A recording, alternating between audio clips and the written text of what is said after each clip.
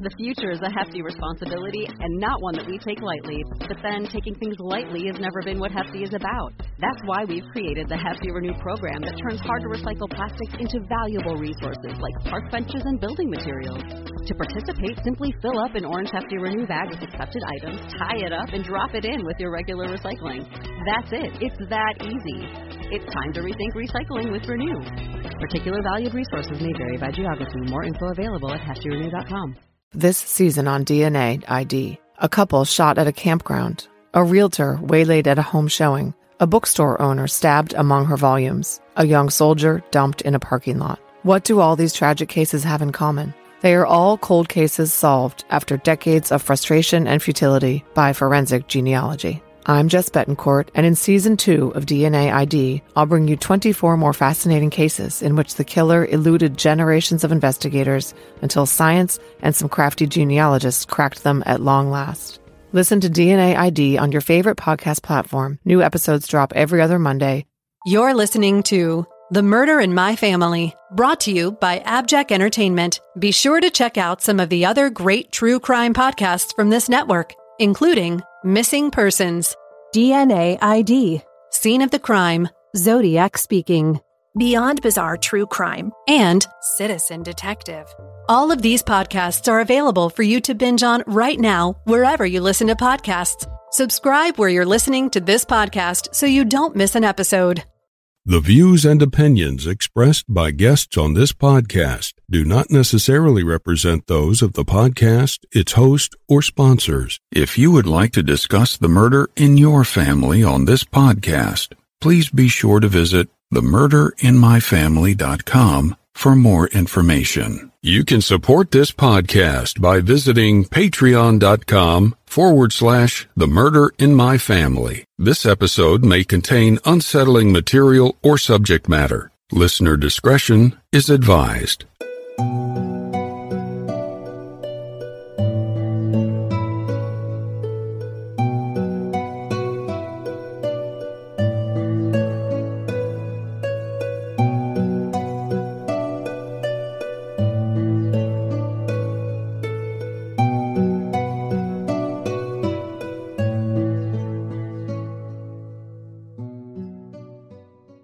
Thank you for joining me for this episode of The Murder in My Family.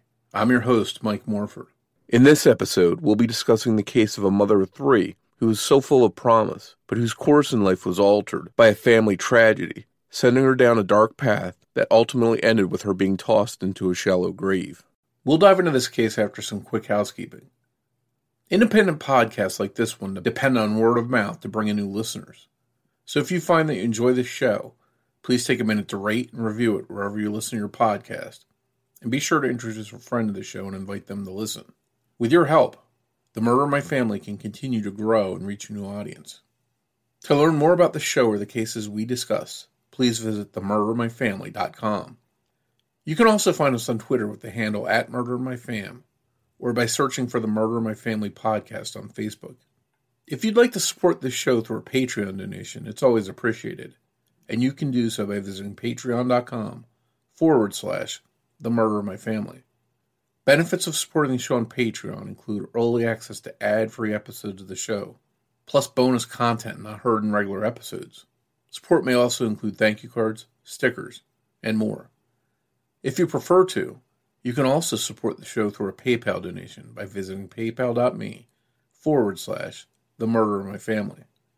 In each episode, I'll give shout-outs to any new supporters. In this episode, I'd like to thank Dana Smith.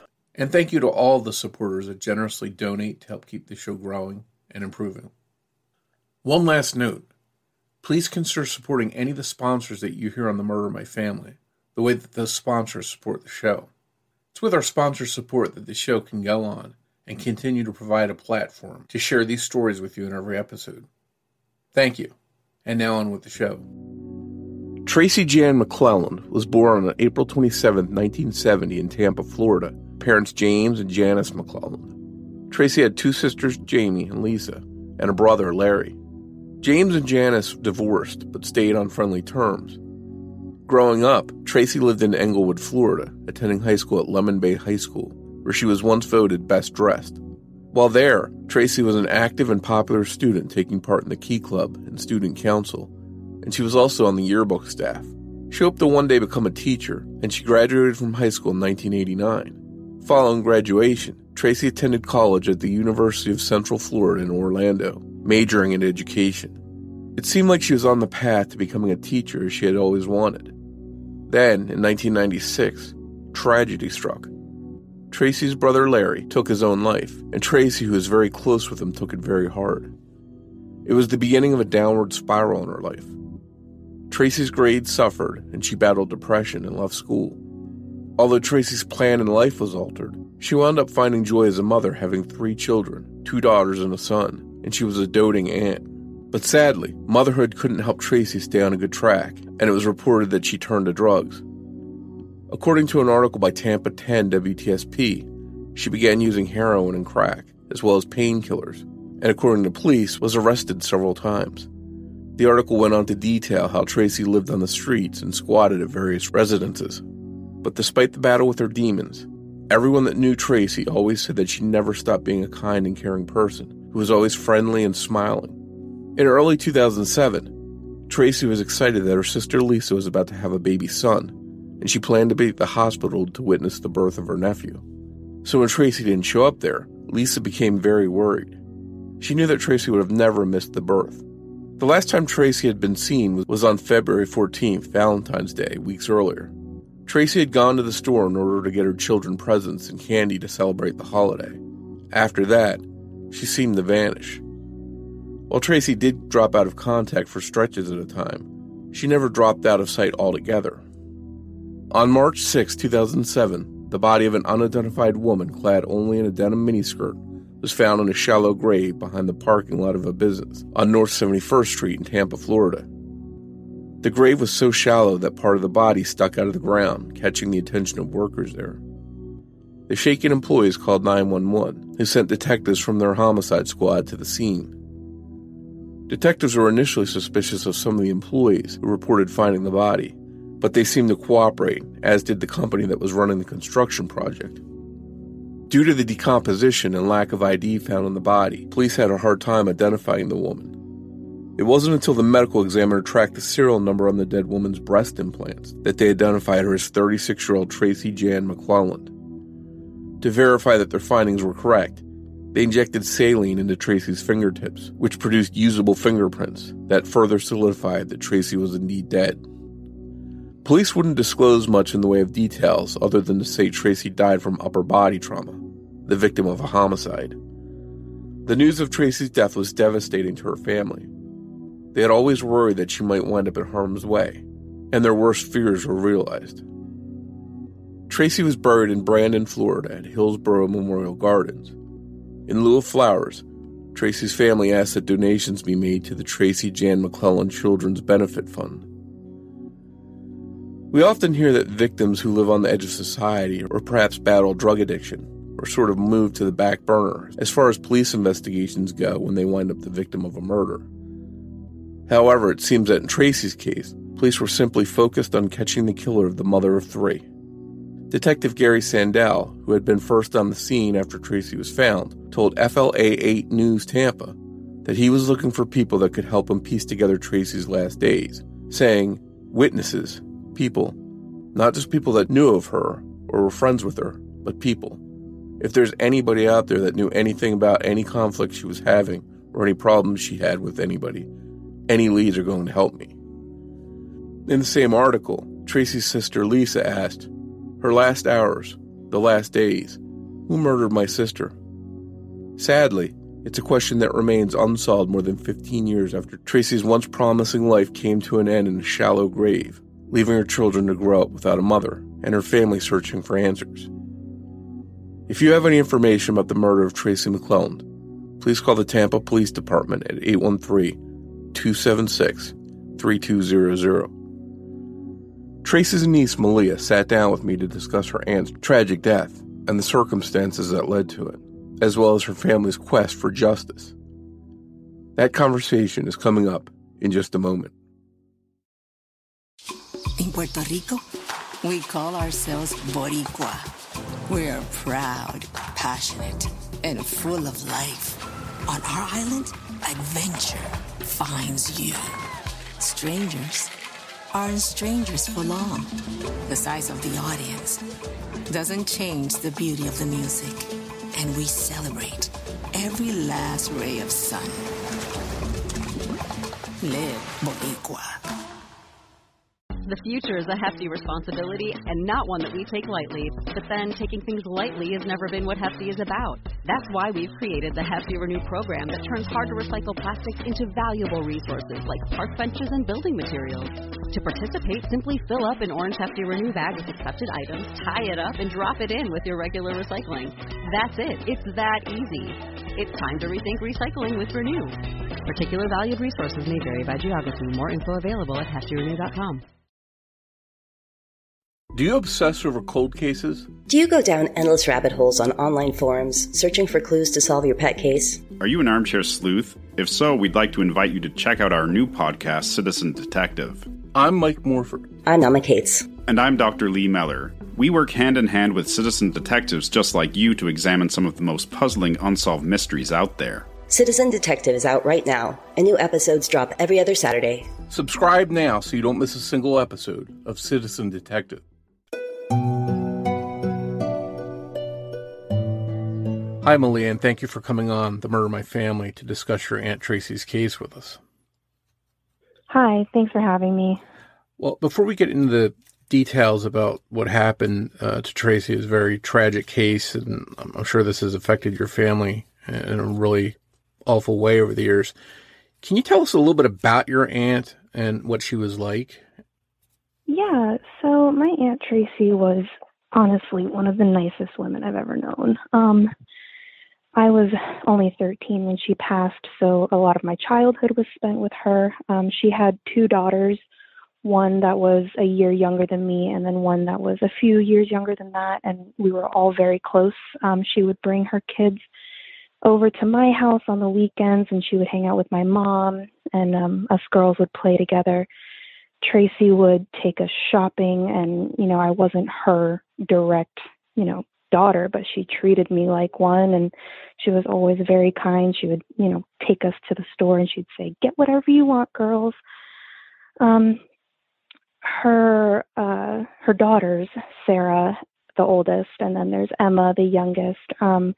Their father also had two daughters from a previous marriage, and Tracy treated those girls also like they were her own. There were no barriers in that relationship, and all four girls were very close, and she would take all four girls to Busch Gardens.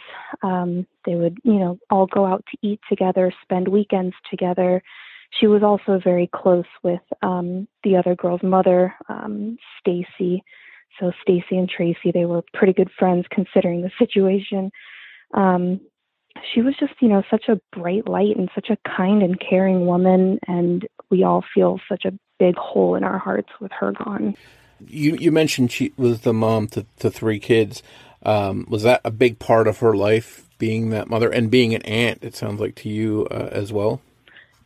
Yeah, absolutely. Her two daughters and her son, Sergio, were just everything to her. When she had those kids with her, it was, she just was a shining beacon of light. She would do anything for those kids, and she just wanted to be the best mom to them. Was she still in the relationship with her father at the time of her death? She was. That Christmas before she passed, she was with him, and she, they were walking along his property, and she said, I want to be closer with you guys and with the family. And he, they promised each other that they would speak every single day. And they did up until she went missing. They spoke every single day. And was the relationship a good one? I would say so. She loved her parents. She loved her dad. She was the closest with her dad. Okay. Now, one thing that I think perhaps it was her sister. Is it Lisa? Is Lisa your mom or your aunt? Yeah. Okay. So, yeah, Lisa is my aunt through marriage. I'm not blood related to Tracy. I am Sarah and Emma's father is my uncle, blood related. So Tracy is like my step aunt. Okay. Lisa, I know, has expressed her opinion, at least, that she felt that Tracy had gone down a path of being very depressed and upset dealing with the suicide of her brother, and that she felt that she may have turned to opioids to cope with that. Was that something that the family was very concerned with, and how did that affect her life in that time period? Yeah, so, again, I was very young when all of that went down, but from what I've heard is the family was all very aware of the situation.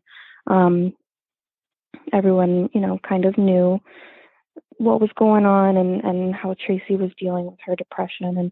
And our family is, we're no newbies to, addiction, at least on this side of the family. Everybody has their struggles and we tried to support Tracy as best as we could with hers. But yeah, it seemed that she was very depressed with the passing of her brother. And, like a lot of people do, the opioids, they numb your feelings, they numb your nerves, they numb your emotions. And that's just how some people cope with that type of thing. Was there any indication that it was affecting her personal life as far as what she did daily, being a mom? And did she work too? Did it affect her work if she did?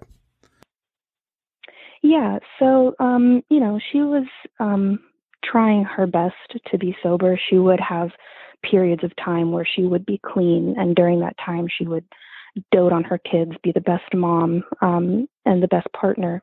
But every once in a while, she would, her depression would catch up to her and she would fall back into that lifestyle and, she'd, go missing for a few days here and there. And that's just how it went sometimes. But never longer than that. She always was back to her kids when they needed her. And she always knew that she wanted to be with her kids and she couldn't stay away from them very long. But, yeah, they did feel that when she was on those periods of time. Well, I want to go back to that day in 2007, and I think this is at least what's been reported, but when people first noticed something may have been wrong, and this was Lisa who had given birth, she was in the hospital, and Tracy didn't show up to visit her. Did she immediately say, okay, something's wrong here, and where is she? How did that sort of unfold? And did the family in general start saying, we need to look for her?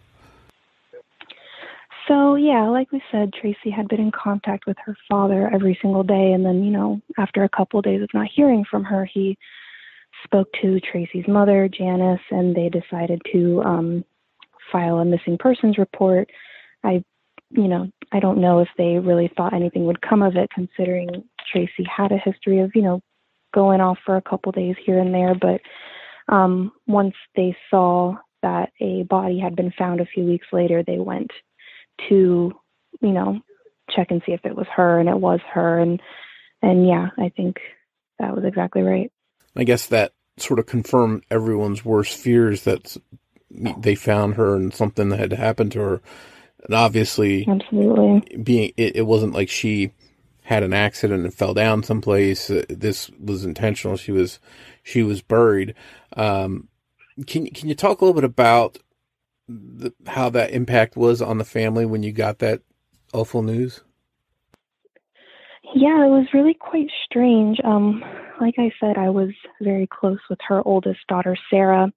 And Sarah was 12 and I was 13 at the time. And I'm pretty sure it was a school day on that day. And I woke up in the morning and I went to my mom's room and I said, I don't really feel like going to school today. And she, I had not known at the time, but she had already gotten the phone call.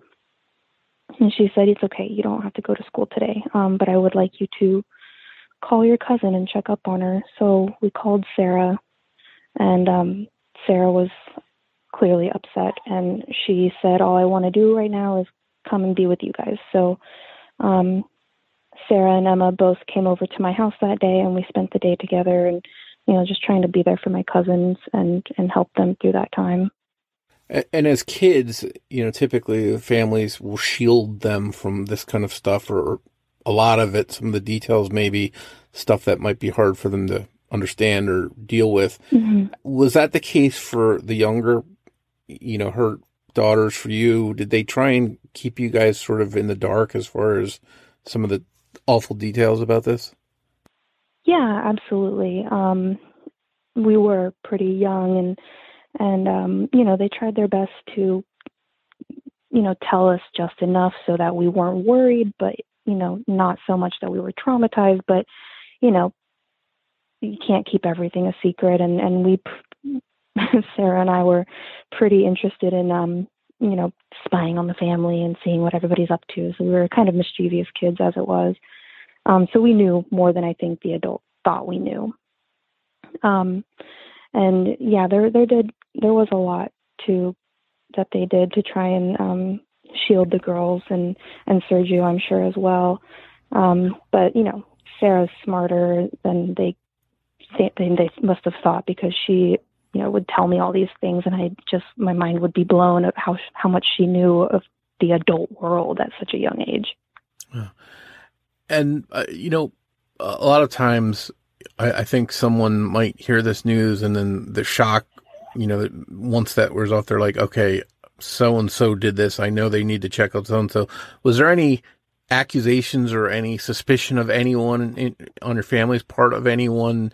Did they tell police you need to look at this person or that person? And you don't have to name them if there is anyone like that. I think there were maybe a couple of people that, you automatically go, oh, well, she fought with this person, so check this guy out.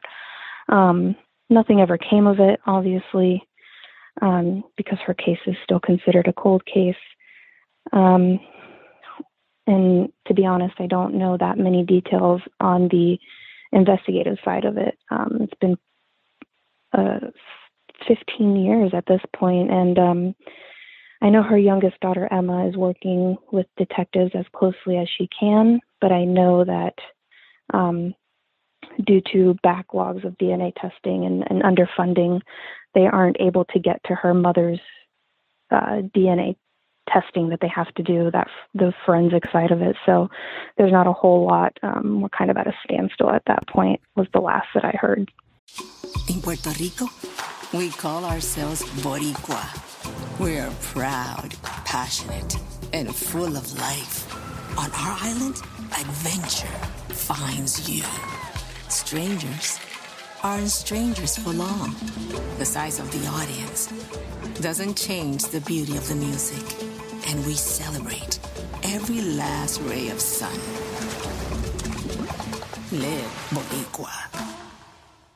The future is a hefty responsibility and not one that we take lightly. But then taking things lightly has never been what Hefty is about. That's why we've created the Hefty Renew program that turns hard-to-recycle plastics into valuable resources like park benches and building materials. To participate, simply fill up an orange Hefty Renew bag with accepted items, tie it up, and drop it in with your regular recycling. That's it. It's that easy. It's time to rethink recycling with Renew.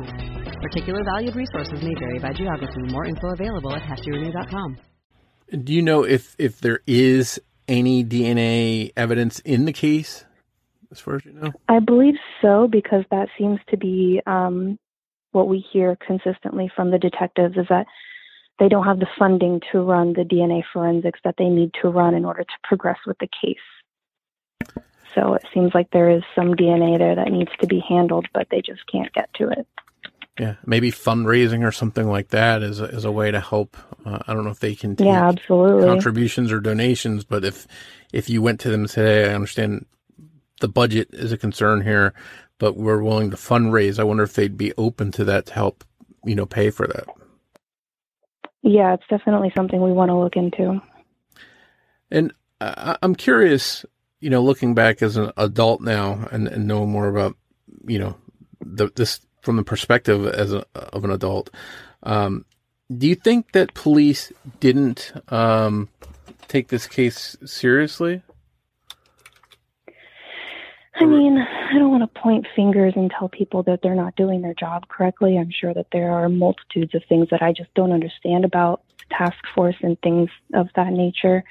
But you do get that stereotypical, well, she was a junkie. She was, working the streets that night. What can you do? These types of cases happen all the time, and they constantly get thrown to the side. And, oh, well, nobody's ever going to care about this case because she would go missing anyway. And they must have known that this would eventually happen, that kind of thing. So there's always that kind of bias that I feel is very real. And, I'm sort of thinking back now. Do you see anything with, looking back that where you have questions or things that you need to be resolved that your family's hoping you'll get some kind of answers for? Obviously, who did it and that part of it, but is there anything that still unresolved with the clues that there are? I mean, obviously the whodunit part, but also the why. I mean, I think that's a big point. It was upper body trauma. That was what they found, and that always seems to point to some sort of,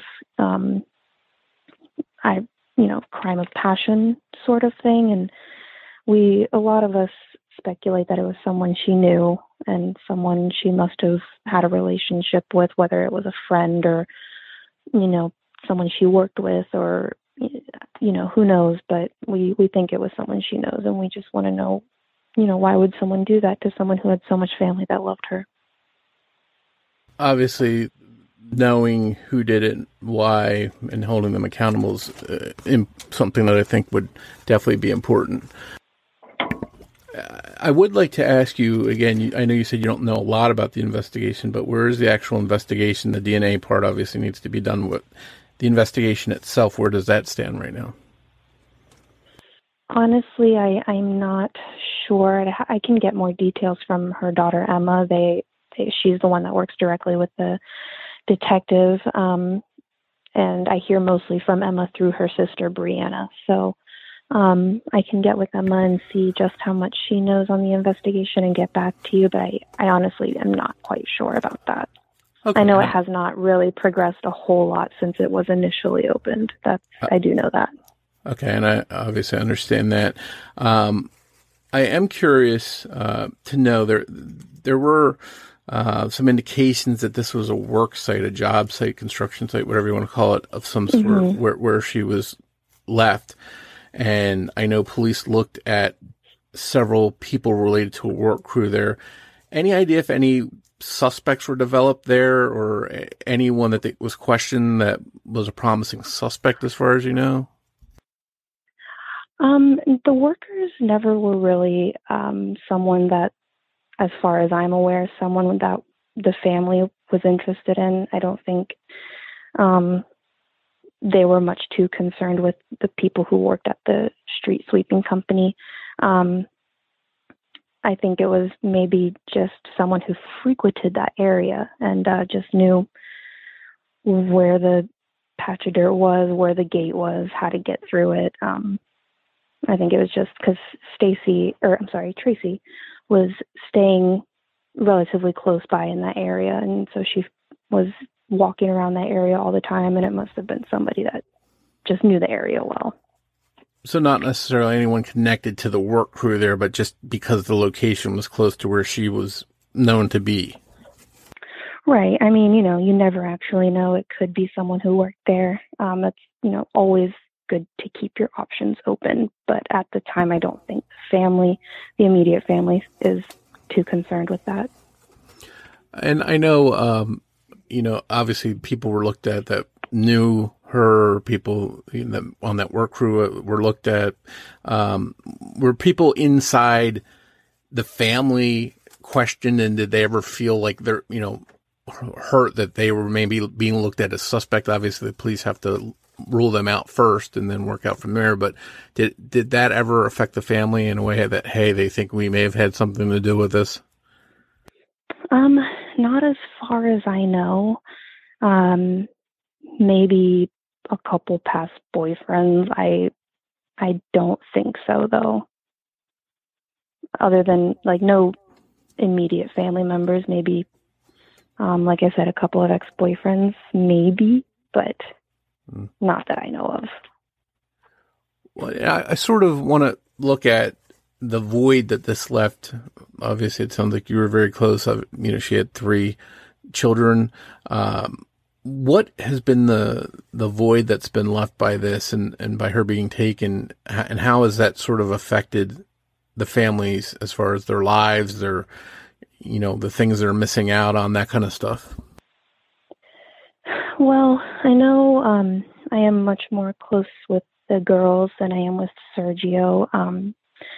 The girls and I are blood related, and little Serge is through a separate marriage.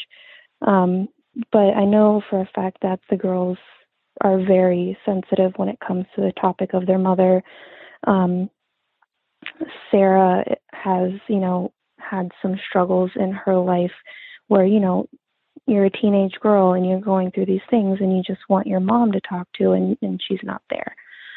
So, and I'm sure Emma went through the exact same thing. And do you think they miss out sort of on certain things, maybe having kids of their own, getting married, things that they would have liked to have shared? What things do you think they miss out on the most?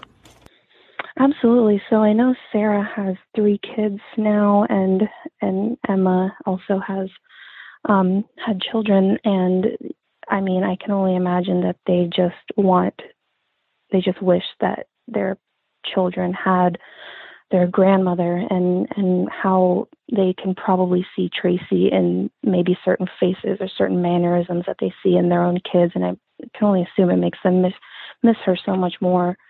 And I just know what a great grandmother Tracy would have been, and maybe some advice that she would have given her kids along the way of life, that, the sort of thing where it's like, hey, I've been down this road, and here's why you don't need to go down it. You can learn from my mistakes. And it's good to have that in your life. And it's very sad that those girls just didn't have that. Did they wind up living with Sergio? Obviously this left the family sort of shattered, and their family dynamic. Yeah. How did that work out? Did they wind up living with him? So they went to live with their aunt Lisa and their grandmother Janice. They raised the girls after Tracy was gone, and they've remained close with the family, and thank God for Lisa and Janice for taking the girls. And I mean, obviously that's exactly what you would do. But it's good that they had the family support to fall back on.